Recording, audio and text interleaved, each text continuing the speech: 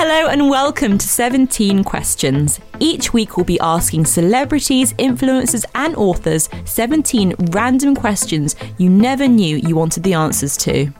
Can you tell us your name and a little bit about yourself? My name is Josh Peters. I'm a South African-born, British-based YouTuber. I recently got to 1 million subscribers, which is very exciting.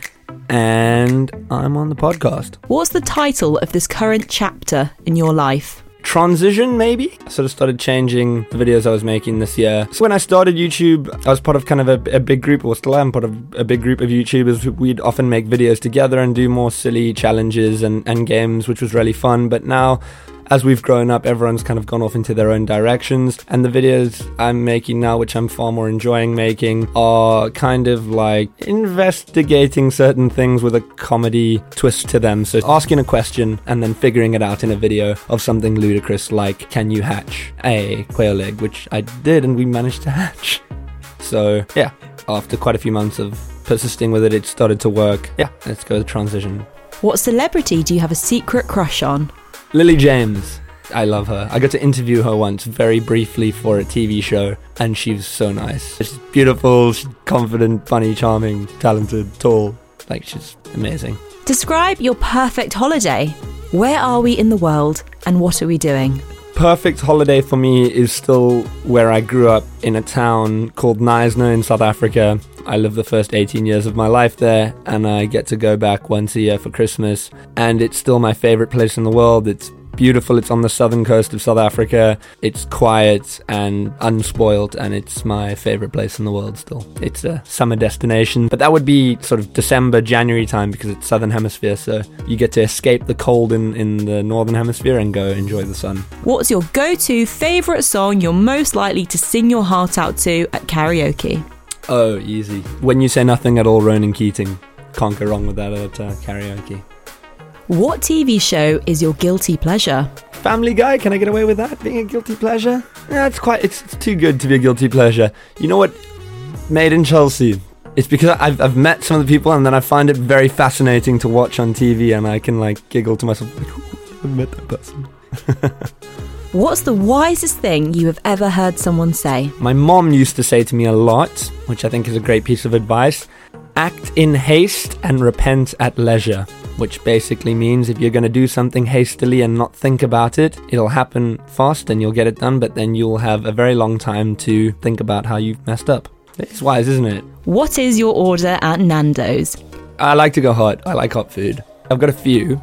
Most common one would probably be half chicken, peri-peri chips, rice, Peronaise, the hummus and the pita bread, and just water. That's the standard sort of order that gets me going. What's been the highlight of your week? Highlight of my week, I'd say probably last night. A good friend of mine who's a singer, Connor Maynard, did his first headline show in 7 years in London. So he was obviously very successful in 2012, and he dropped off a little bit, and he's really coming back in a big way, I think, and he sold out the O2 in Shepherd's Bush. It was a really great night and super cool to see him doing what he does best again. When people come to you for help, what do they usually want help with? So I've been told by my friends that I'm apparently quite reasonable. I'm fairly sort of stoic in my outlook on the world, so friends will come to me maybe for advice to see whether they are overreacting about something, or to get my opinion on a particular drama that's unfolding with them and someone else, and hopefully I can give a sort of reasonable resolution to what's going on. You should never say that kind of stuff. It's very arrogant to say about myself, but it's what I've been told. If you were a potato, what sort would you be? I would be skinny fries, because I'm tall and skinny and delicious. I don't know. Oh, and also if you dunk the fry in ketchup, then, you know, I've got red hair, so that kind of gives some sort of resemblance as well. Tell us about something you do all the time, but are actually terrible at. Taking photos. I'm really bad at it. I end up doing it all the time because in this world we all take photos of each other all the time. But I try and not do it because I'm known amongst my friends as, if you get me to take a photo for you, it's not going to look great.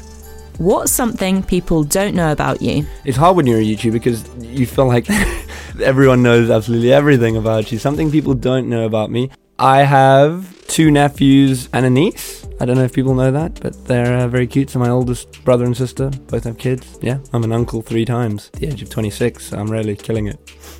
What question do you always want to ask people but you don't have the courage to ask? Could you please take a photo for us? I hate asking that. When you want someone to take a photo for you, I always get a bit scared. What's something you think every person should experience in their lifetime? Sex is probably a good one. I think you do need that. Traveling, I think if you have the opportunity to do it, even if it's just into a very nearby place, I think the opportunity to see how a completely different culture of people live gives you a lot of perspective into the way you live might not be the only way that people live in the world, and how you think about life isn't how everyone else thinks about life. And I think that's a very important thing for people to learn, so they can understand that, you know, there's more to the world than just them and their friends and the people they see on a day-to-day basis.